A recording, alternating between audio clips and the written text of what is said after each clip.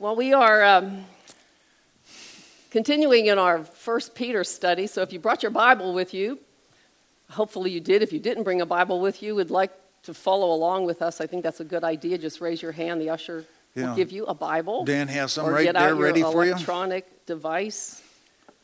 The title to the message today is Hope for Your Marriage, because these verses specifically are about marriage, about husbands and wives. So if you're not married, or if this doesn't apply to you, just don't tune it out, because I do believe. No, it's real stuff. Yeah, and there's just good understanding here about how we live together in mutual submission, and how the power of that can enhance any relationship, really. So let's just pray before we begin, before we open the Word of God. Father, we come to you in the name of Jesus. And we just want to tell you, Lord, we thank you for your presence. We thank you for your love towards us. Thank you for your mercy, your grace, your kindness that you gave to us in giving us Jesus Christ. And I thank you for the breath and life that we have in you. And I pray, Father, you help us to grasp and live out your will and your purpose for our lives. And even in particular, Lord, in our marriages. Yes. Help us, Father, to be doers of your word, because your word promises blessing, but it does promise it not just to the hearer, but to the person who does your word and obeys. Yes. And so I pray, Father, you help us. Give us grace to not just hear today, but to be doers and be blessed in what you intended for our lives. In Jesus' name. Amen. Amen. If you agreed with that prayer. Yes.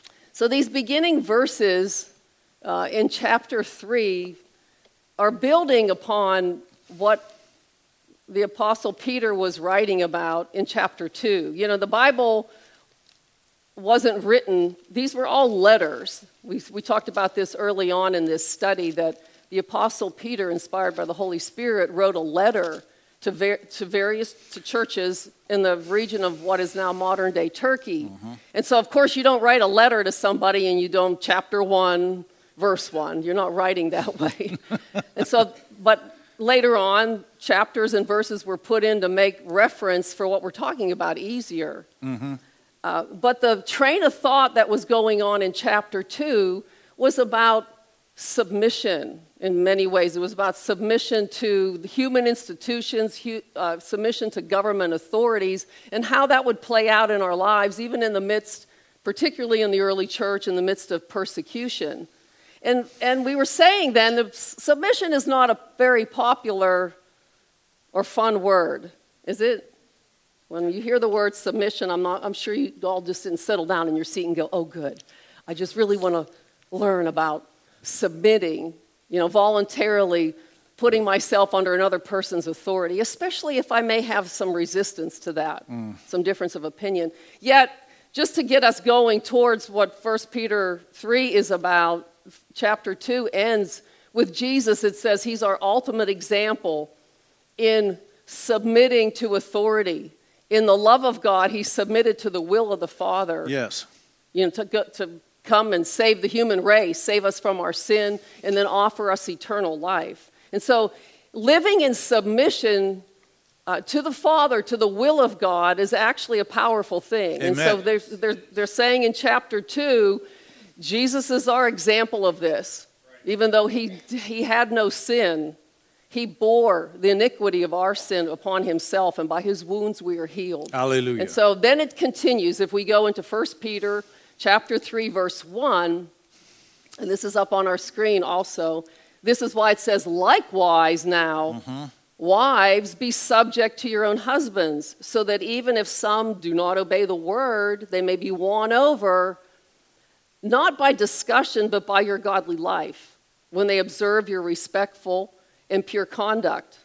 Verse 3, do not let your adorning be external, the braiding of the hair and the putting on of gold jewelry or the clothing you wear, but let your adorning be the hidden person of the heart. There you go. With the imperishable beauty of a gentle and quiet spirit, which in God's sight is very precious. Verse 5, for this is how the holy women who hoped in God used to adorn themselves, by submitting to their own husbands, like Sarah, who obeyed Abraham and called him Lord. You are her daughters if you do what's right, and you don't give way to fear. Likewise, husbands, live with your wives in an understanding way, showing honor to the woman as the weaker vessel, since they are heirs with you of the grace of life, so that your prayers may not be hindered. Now, these are just some interesting verses for the day and time that we live in. And in the first century church, I want to just go back for a second and remind ourselves, they experienced a lot of persecution at this time when Peter was writing this letter.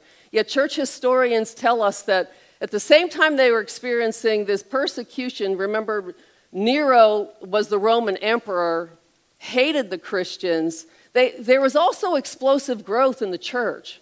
And you wonder, how did this happen? Here's a person like Nero who's in power, and these Christians have seemingly no influence. I mean, they have no voting rights. There's no power or position. No Christian is going to say, well, I'm going to run for office, and here's my constitutional rights, here's my Bill of Rights. They had really no impact that way with the government. There was certainly no democratic system that any of them could even think about relying on. Yet the world at that time was the church was turning the world upside down. And it was by the power of the gospel message. Amen. This message that we preach, when you open your heart to receive it, literally carries supernatural power.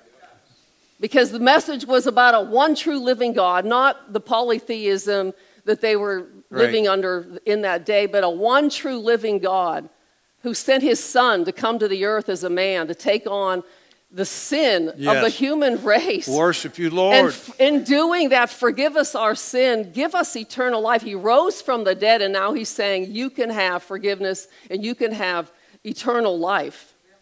And the people who heard the message with the understanding that they needed forgiveness of sin and realized they didn't deserve forgiveness of sin, because the gospel message is about mercy.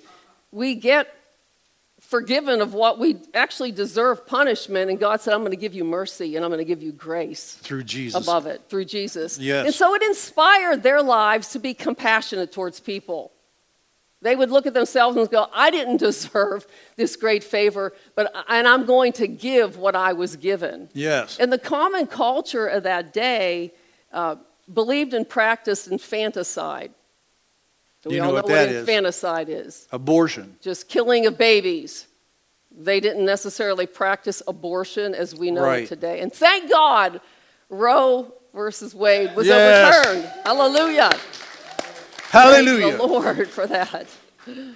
But in that day, their way of practicing infanticide was if a child was born, often it would be if it was a female child was born and it had a disability, or if it was female and just not wanted for whatever reason, they would take it out, leave it in the street to just be exposed to the elements to die, or they would take it out into a forest area in the hopes that a wild animal might come and attack it, or some strange person, with perverted ideas might just come and carry it away. And so the Christians, the early Christians saw this and they were like, we're not doing that. Right. This is wrong. And so what they began to do, they went out and found these children and they rescued them, whether it was in the street or whether it was in the forest, took them into their own homes and raised them as their own. And this was actually, in church history, the beginning of where the idea of an orphanage came about. Isn't that pretty amazing? I think that's pretty amazing. The homes of Christians. Yeah. This is when the first orphanages were beginning to get established. And it was through the heart of a Christian that had compassion, on a person, on a little child, on a baby that needed to be rescued. And what happened is the church protected children. We should say amen to that. Yeah. Yeah, and they valued women. Jesus was the one who brought dignity and honor to women. At that time, it was ridiculous that a woman would be in the entourage of a traveling minister or even be in the same room to be taught and sit at his feet. And that carried down within the church. And we, as a church, instead of these women being property or just for pleasing men, the church started to give them worth and value. And the church started to call on men to start to treat your wife with respect, honor, equal partners in the gospel. And we're going to take a look at 1 Peter, but we're going to go to verse 7. And the Holy Spirit, do you understand? The Holy Spirit is the Spirit of Jesus. The Holy Spirit is God. And that's what Peter yielded to, the power of God. And he heard what he needed to write. And so he starts to understand in verse 7, God himself, this isn't just Peter, God himself is giving instructions to men on how to treat their wives. And this way of treating your wives as equal joint heirs with you in the grace of God was so counterculture, it was revolutionary to the hearers. People just were like, what? Because the culture was just, if you don't like her, give her away. If you see what you can sell her for, that kind of stuff. Verse 7 says, likewise, because what are we talking about? We're talking about submission.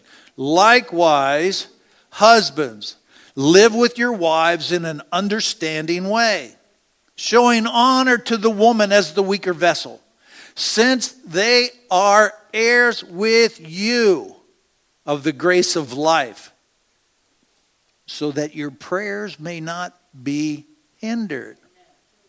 In our time, our day, we said, well, of course. Of course. But in that time of history, it was a ridiculous thought.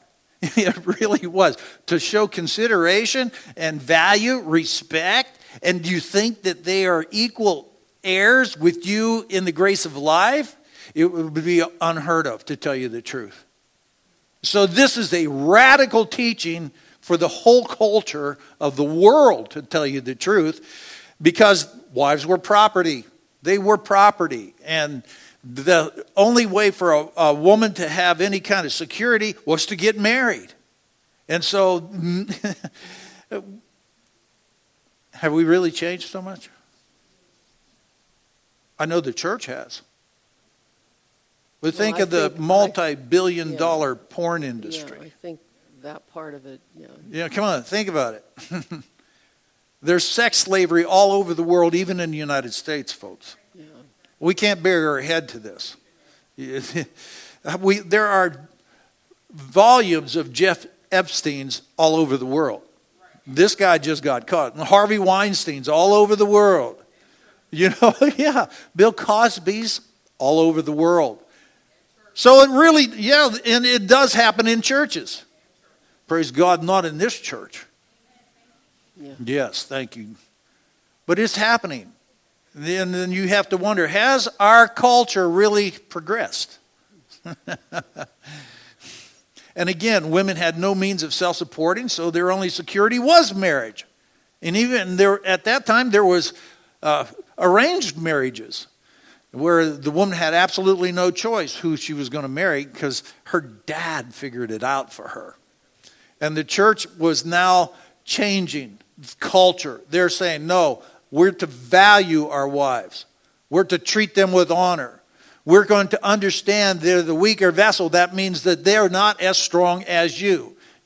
Physically. Physically. Do you understand that? I had to add that in, notice. Go, but girl. It's true. So it's a new day. A new day is dawning on the world. It's a new day for the life of humanity, to tell you the truth. Praise God for this. And it's a new day for the husbands who have given their lives to Christ. And men, don't you know you need a new day every once in a while? He spoke for many in here, I think. Yeah. It's a new day for us to be considerate to our wives, to honor her, respect her, give her thanks for what she does. Notice it. Put her desires above your own. See, who's the greatest in the kingdom? The least, the servant of all. Yeah. Men, you want to be great in the kingdom? Oh, I do. Jesus said it's not wrong to want to be the greatest in the kingdom. And then he tells us how. I got to be a servant of all. Yeah. Men, you and I, this is not just if you want to. Who's speaking? Yeah. The one every single one of us are going to stand in front of. Every single one of us will stand in front of him. And he's given us instruction. Isn't it great to have, shock me now, not shock me later? Because now I can change. Yeah. Hallelujah. Now I can change. And when you change and you start doing the word, it brings eternal rewards. Amen. It's good stuff. You are required by God himself to help bring the gifts out of your wife. You recognize them, you know them, you're living with them. So you help bring them out. Why? Well, because God said so. That should be the end of the argument. But it'll hinder your prayers. You're not getting your prayers answered, guys? Hello.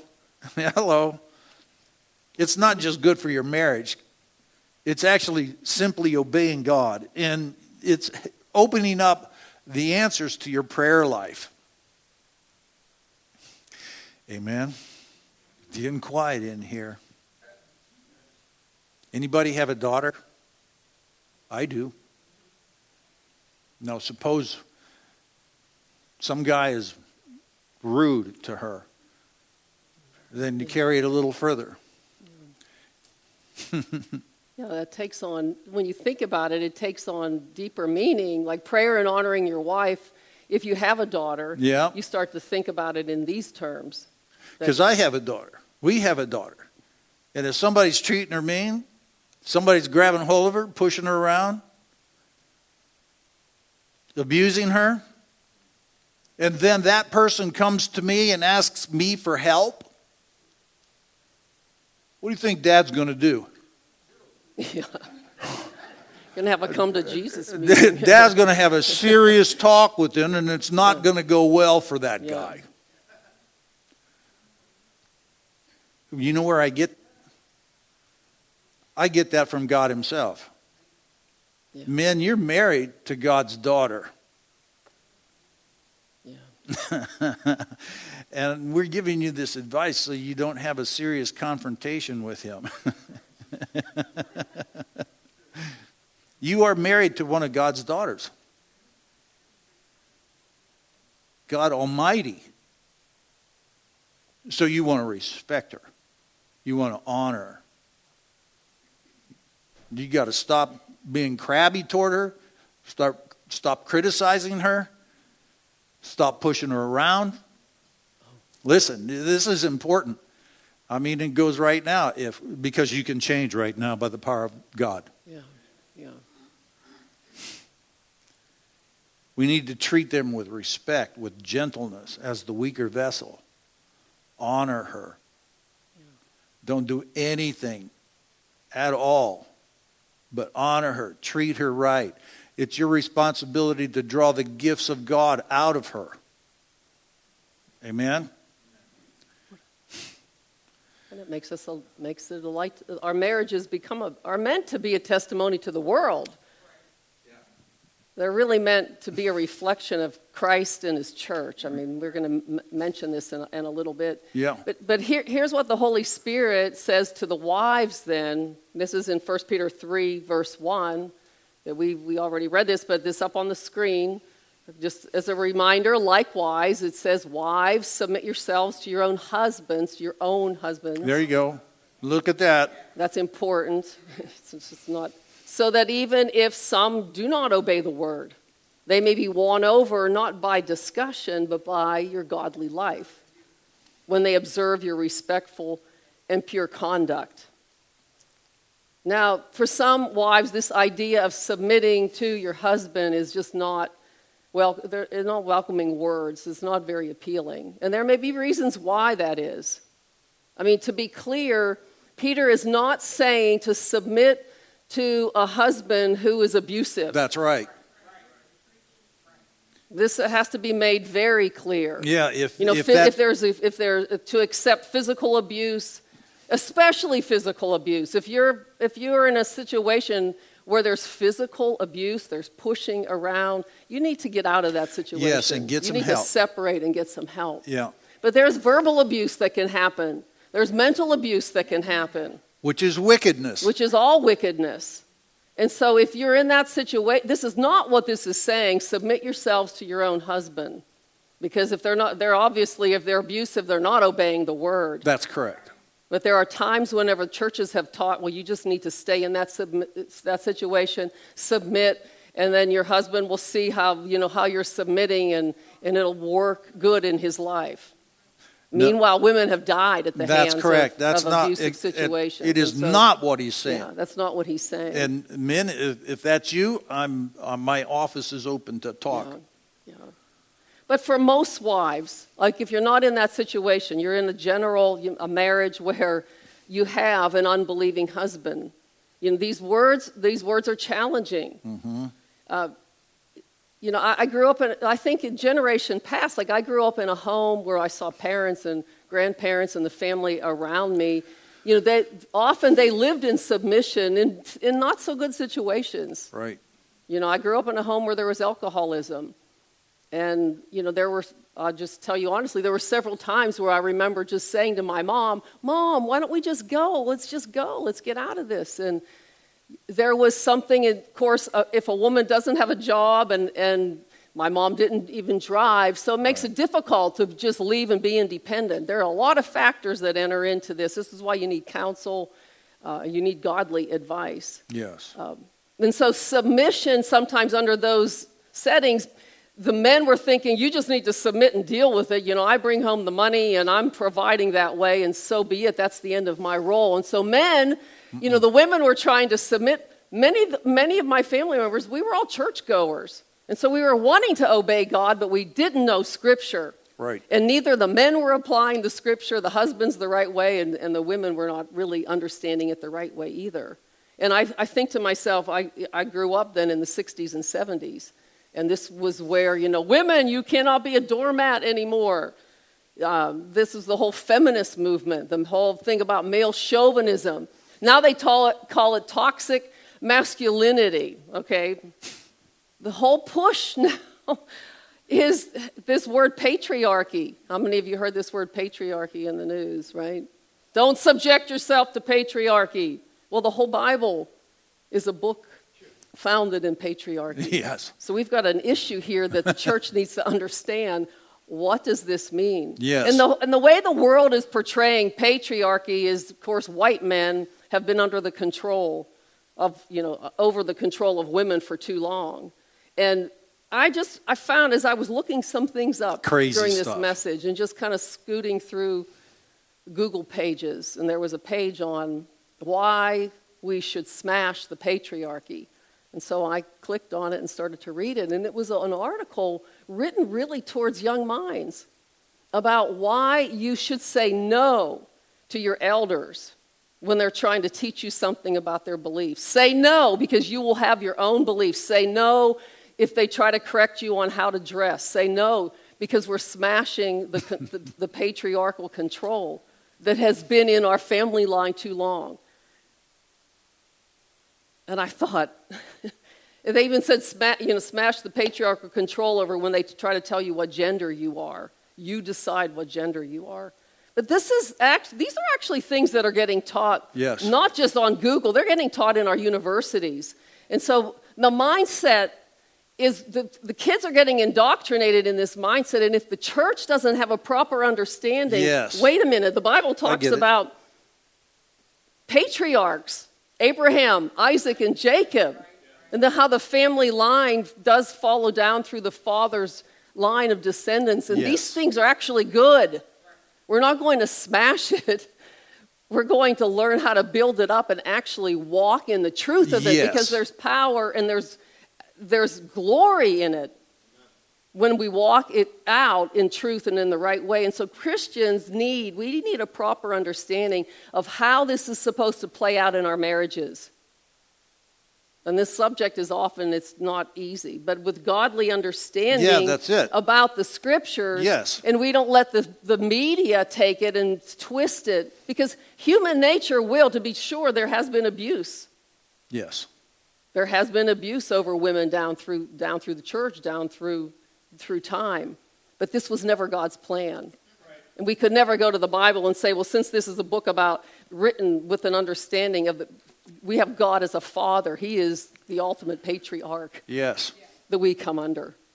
And so our faith and our obedience to the truth is not going to produce oppression in your life. No, that's right. It's going to produce something beautiful in your family and in your marriage. Yes. Yeah. Hallelujah. There's parallel verses here too about submission in a marriage, and you find it in Ephesians chapter 5. And let's roll over to Ephesians chapter 5. We're going to look at starting in verse 22. Ephesians chapter 5. If you don't know where it is, go ahead to the table of content. Find it. Ephesians, page 1210 in my Bible. I know that helps you a lot. 12:14. Oh, that's true. 12:14. Ephesians starts at 12:10. Okay, thank you. We'll be specific, and that's important. Amen. The misunderstanding about the marriage is vital. It has caused major problems. It has caused actually what happens. That's why they wrote that, is because there was abuse in it. Ephesians chapter 5, verse 22. It says, "Wives, subject yourself to your own husbands as to the Lord. For the husband is the head of the wife, as Christ is also the head of the church, he himself being the Savior of the body." All the men say Yahoo there. "But as the church is subject to Christ, so wives ought to be to their own husbands in everything. Husbands, love your wife just as Christ also loved the church and gave himself up for her." Take a look at verse 28. "So husbands ought to love their own wives as their own bodies. He who loves his own wife loves himself. For no one has ever hated his own flesh, but nourishes it and cherishes it, just as Christ does the church." Now jump to 33. "Nevertheless, as for you individually, each husband is to love his own wife the same as he loves himself. And the wife must see to it that she respects her husbands." God has placed the authority on the husband in the marriage. And with that carries great responsibility before God. Yeah. Again, we get excited about verse 23. You can go in there and tell your wife, God says I'm the head of this family. You better do everything I say. It is a responsibility. Let's say it's a requirement, because it is. It's a requirement for you to fulfill these scripture. To nourish. Great responsibility to nourish, to care for your wife, just as Christ does the church. Verse 25, look at that. It says Christ died for the church. He gave himself up for her. Wives, you must submit to your husbands, but husbands, you're called to die. And I'll tell you right now, a wife will find it much easier to submit to a husband who's walking with God, bringing out the truth of what God is, walking in the fruit of the Spirit, love, joy, peace, patience, kindness, and gentleness, and self-control. It's easier for her to submit to something like that, isn't it? Wives? Yeah. When she sees the husband learning the things of God and then applying them in his life, she can easily follow somebody like that. The marriage, listen, marriage is so sacred to God. Why? Because it is a reflection of Christ and the church. Yeah. This is why he has brought this up through Peter. In a culture that was insane as we would see it now. That history, that time period in history, women didn't have a voice. They had nothing. And so right in the heart of the darkest darkness, God shines the light on how men are to treat the women. And that's part of the reason the church grew, because men understood what the Holy Spirit was speaking, and they started to apply it. And the next door neighbor said, well, you were nice to your wife. What's up with this? You got an opportunity to tell him the good news. When husbands and wives together submit to the Word of God, we make Christ the head of our home.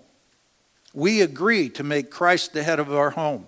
It was actually in our wedding vows. Pastor Mamie said Christ was the head of our home. We want your plan for our marriage, Lord. You agree with that? We want your plan for our marriage. Love should be the motivation, and there should be mutual submission. Listen, Pastor Mamie's a lot smarter than me in certain areas. Now, I'm not going to start to say, but you know why? Because God gifted her that way. And I'm lacking in that.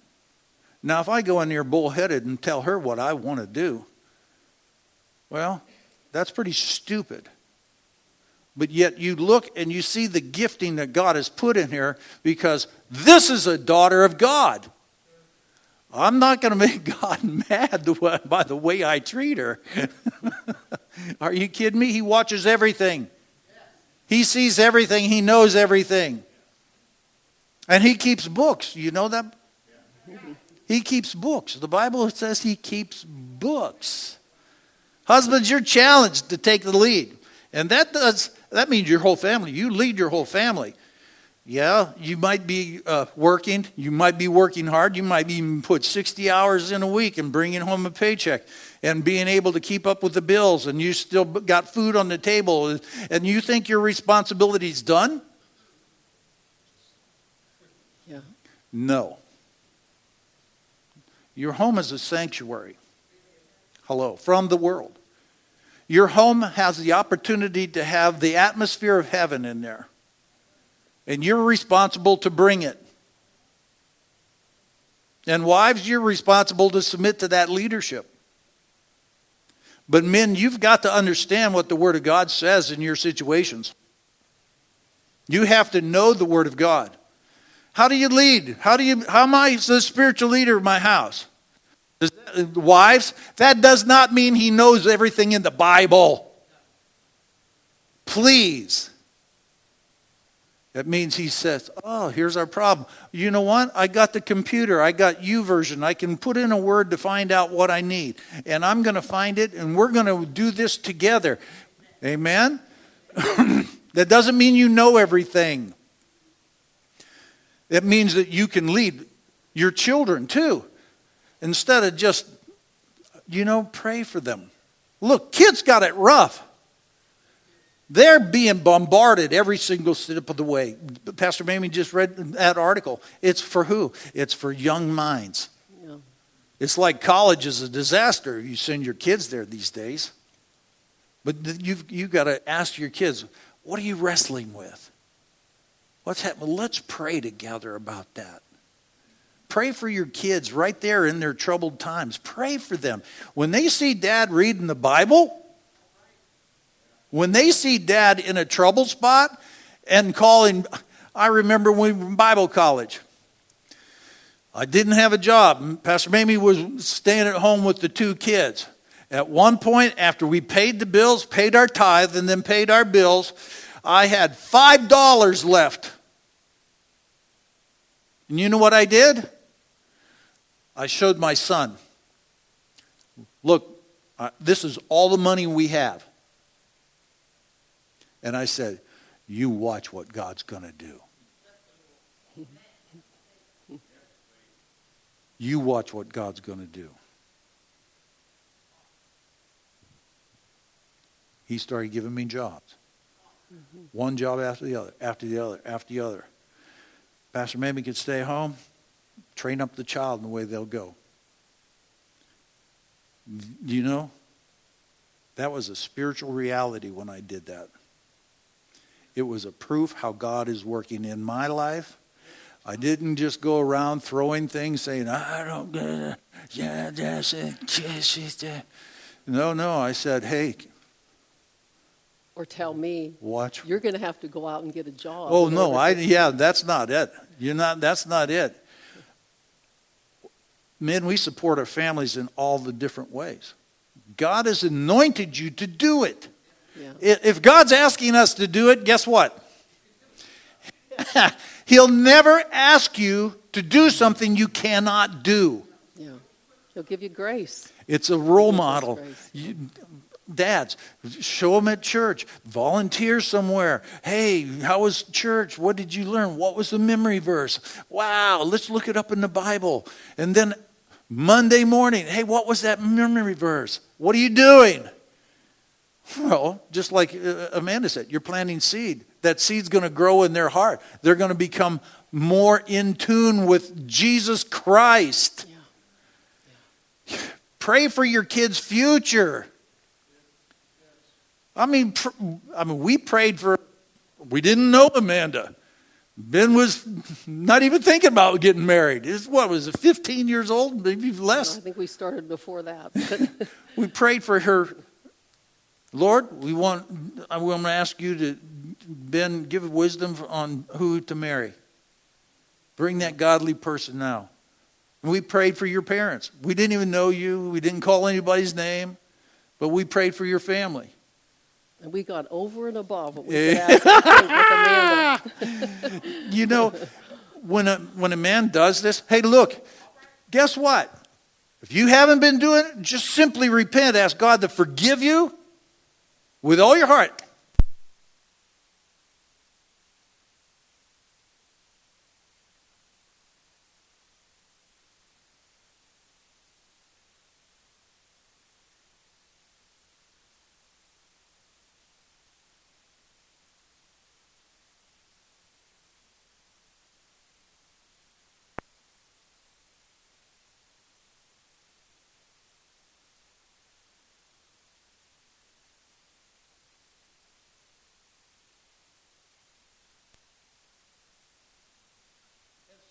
To do this the proper way. So don't just, I'm a guilt, and that's all I'm going to do is sit in my guilt.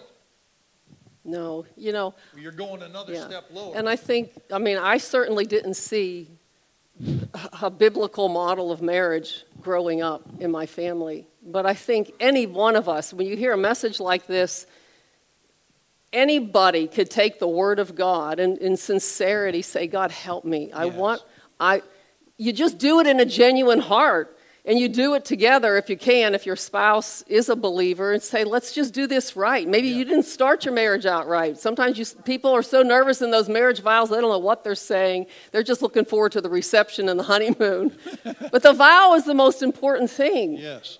And you could go back and say, let's just make Jesus Lord of our marriage. And I'm going to look at this scripture and help me to walk this out. I don't know what submission means. Well, here's the key. Even in that, when your wife sees you doing what God is asking you to do, and you're starting to turn and turn and turn more, and you're understanding scripture more,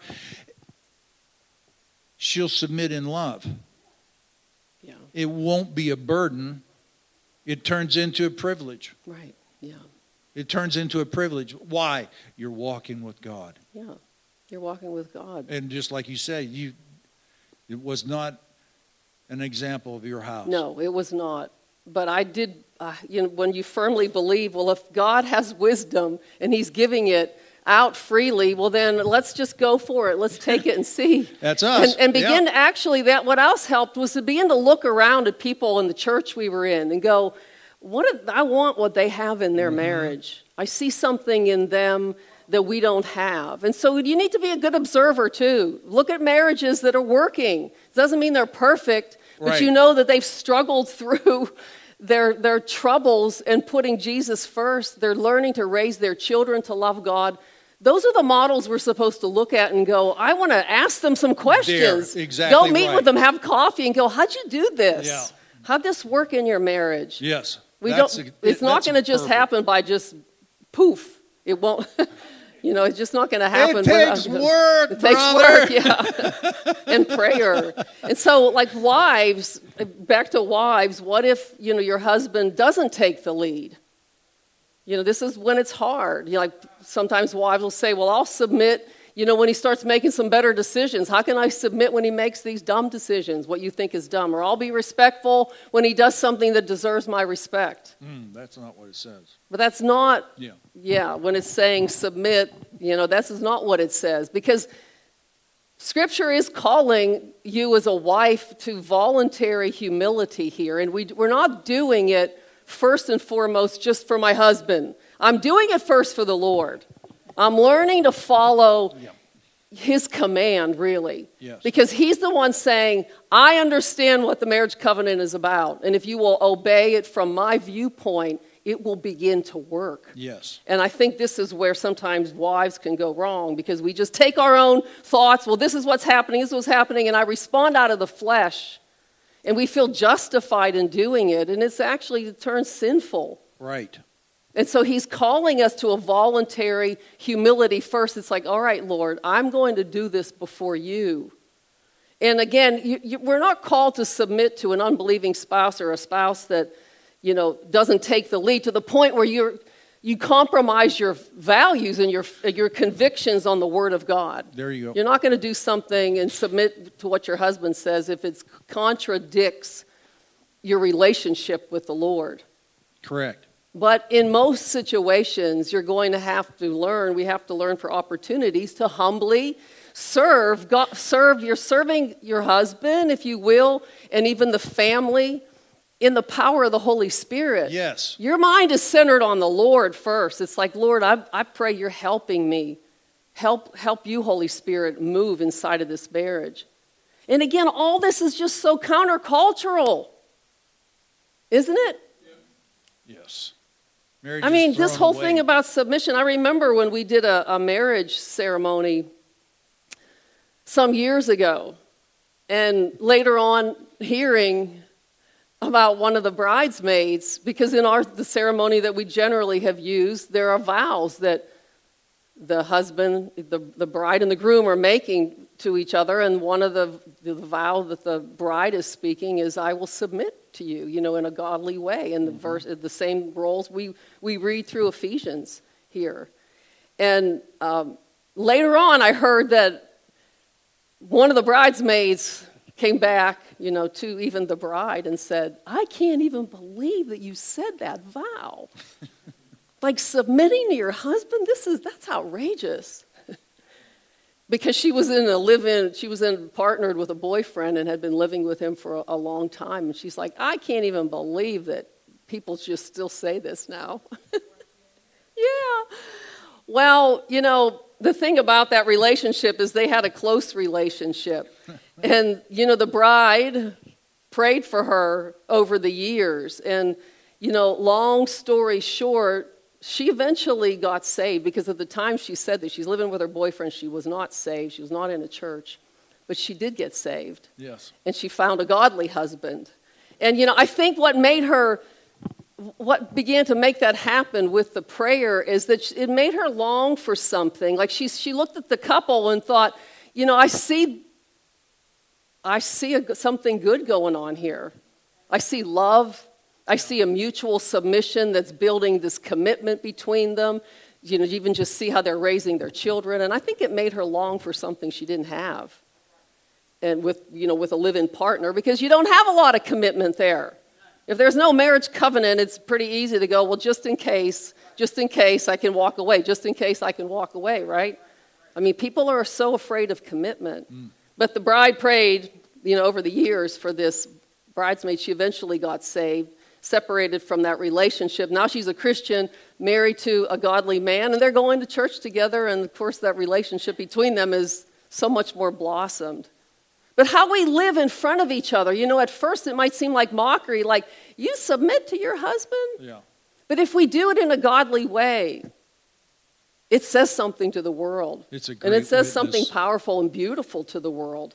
And it's an opportunity. This is an opportunity to have a Christian witness to people who are afraid to make commitment. And the one other piece to that story that I have to bring up is the part of prayer. Because, Yes. You could, a person who has a unbelieving husband say, well, I'm going to submit and show, that my godly ways to him. That's all good, but you need to combine that with prayer. It must be combined with prayer. And I pulled out a couple of these little books that we've had in our house, The Power of a Praying Wife and The Power of a Praying Husband. Power of a Praying Husband. Little short prayers that you could pray over your situation, godly prayers, faith-filled prayers. This is really necessary. Some of you are trying to do this, just toughen it out, and you're going to find that it doesn't work that way. God's waiting on you to not just maybe tough it out, put up with it, act like you're submitting, but be real about it. Start praying and saying, God, I really do want your will for my marriage. And see if he won't break through for you. I believe he will. These prayers are totally scriptural. Yeah. You're finding your way through the Bible as you read these prayers. Yeah, they're just really good because they cover a lot of subjects that sometimes, we might just continually pray the same prayer. Oh, help my husband, Lord, to be saved. In Jesus' name, amen. Well, that's a good prayer. But there are a lot of other things that go on in the mind of your husband that he needs the help of the Holy Spirit to enter into those situations. And that's the good part of a little prayer book like this. Yes. That can help with it. Very good. And so as we move along, we go to verse 3 in this. After the Holy Spirit here through Peter is talking about mutual submission, he's also, I think, says some really freeing statements to women here in verse 3. That it's not just the outward adornment, because let's face it, women are a lot of times just concerned about their beauty. There's a million beauty products out there for women today. And this says here, don't let your adorning be external, the braiding of the hair and putting on of gold jewelry or the clothing you wear. Don't just let it be all about that, but let your adorning be the hidden person of the heart, with the imperishable beauty of a gentle and quiet spirit, which is in God's sight very precious. For this is how the holy women who hoped in God used to adorn themselves by submitting to their own husbands. Again, really, I think, countercultural advice. Come on. Because this isn't saying don't bother with how you look. It doesn't really matter. I think we should do the best with what God's given us. Yes. Actually. And the men said amen. Yeah. But a woman, has to be careful that this isn't all that she focuses on. I mean, we are in a social media world. Everybody loves their selfies. We're always looking our finest. We put the best filter over it so that, nothing bad shows. It's like, I'm perfect. But we're not perfect. And there are a million beauty products out there today for your face, for your hair, your nails. You have salt scrubs, you have body spas, and, ways that we can just pamper ourselves on the outside. There's plastic surgery for every part of our body practically now anymore. It's like, wow. And even the men are getting in on it. Right? We laugh about some of these advertisements. Men for hair, the spas, the flab removal, all this stuff. It's like, we have a lot of image control going on in our world, don't we? We really do. But women, this is not saying that not quit adorning yourself. It's saying don't just let that be your total focus. Come on. He's basically saying you're free from this. And I think that's freeing. Yes. Scripture tells us that our real beauty, the value and confidence as a person, isn't about the outward. It's measured by the inner adorning of your heart. Hallelujah. Yes. The inner adorning of our heart. You're free to adorn yourself with your hope in God. And when you really have hope in God, there's something that comes out. There's a peace that starts to develop inside of you. There's this confidence in your identity. You're not stuck in, I'm not like them, and I'm not like them. And, that could be torturous to compare yourself constantly. Come on, woman, preach. But, you can adorn yourself with kindness. And just the joy that comes from knowing God calls me his beloved. He's the most important person. What does he think of me? Yes. And so if he calls me his beloved, and I'm lovely to him, well, then that is what makes us, and then we begin to respond to people and around us with that mindset. Mm-hmm. There's something beautiful that comes out of that. Yes. That people can see and feel. I know that, and ultimately it makes you beautiful. It's like an outward, it adorns you, like it says in Proverbs. It's like it adorns your outward and your inner self. Amen. Like a garland around your neck. That, and then I think you become beautiful to your husband. Proverbs 31:30, this is one of my favorite proverbs. Charm is deceptive. Told our daughter this. Now, this is so important that young women really understand this truth, because the world is going to say, do everything you can to flaunt who you are as a woman. But it says charm is deceptive and beauty's fleeting. But a woman who what? Fears the Lord. There you go. Will be praised. And so this is our primary thing that we want to be developing in our heart. Who do you say that I am, Lord? You're the one that I bow down to. And so yes. we have an opportunity to do that in a way that I think gives testimony to the world. Sure. I mean, husbands and wives honor God by honoring each other. Submit to God by submitting to each other. And husbands, love your wives, and wives, respect your husbands. Really, seek first the kingdom of God, and all these things will be added to you. Yeah. Your house should be filled with love if you're born of His Spirit. Love is the major thing. God is love. That is mutual submission. This is so countercultural. It's almost like the days back when Peter wrote it. Your marriage is a witness to your neighbors. Your marriage is a witness to your neighbors. They might not say it, but they're watching. Yeah. Oh, they say they're Christians. Look at that. I can hear it from over here. Yeah. Again, not anybody in this room has done it right. There are times we've really messed up. And the biggest thing is that we ask God to forgive us and repent.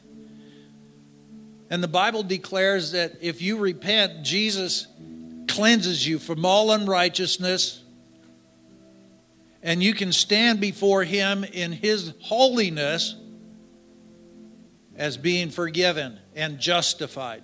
But then after that happens, that doesn't give you a free card to do it again. It means now you're submitting to God and starting to walk in His ways. Yeah. Living out the gospel before people. The world is watching, folks, just like they watched the early church. And the early church grew because it reflected Christ in the church. You know, why do we do it? Why do we follow these? Well, first of all, it's because who said this? It's God. God is saying this. Second thing is because our marriage reveals the mystery of Christ and the church.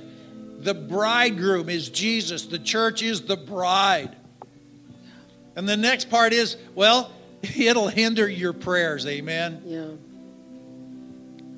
And this has been brought up that this culture will say that marriage isn't really needed. It's not necessary.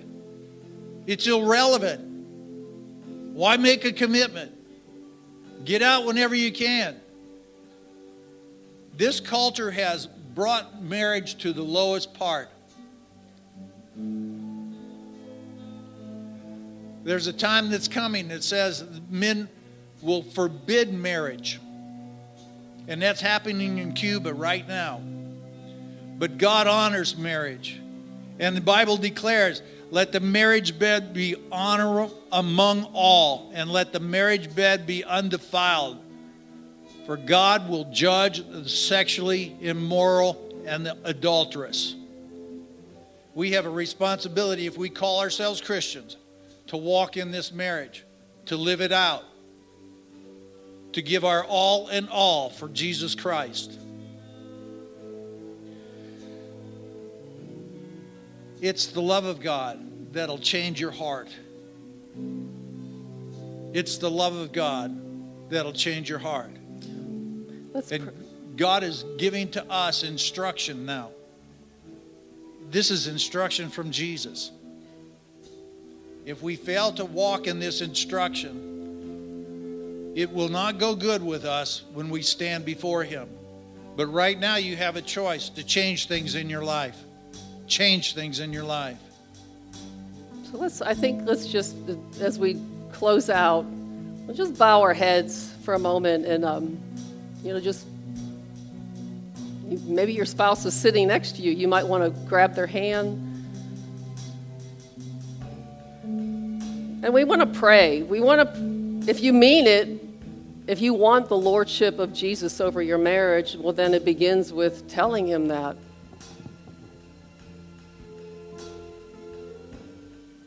You might grab your spouse's hand.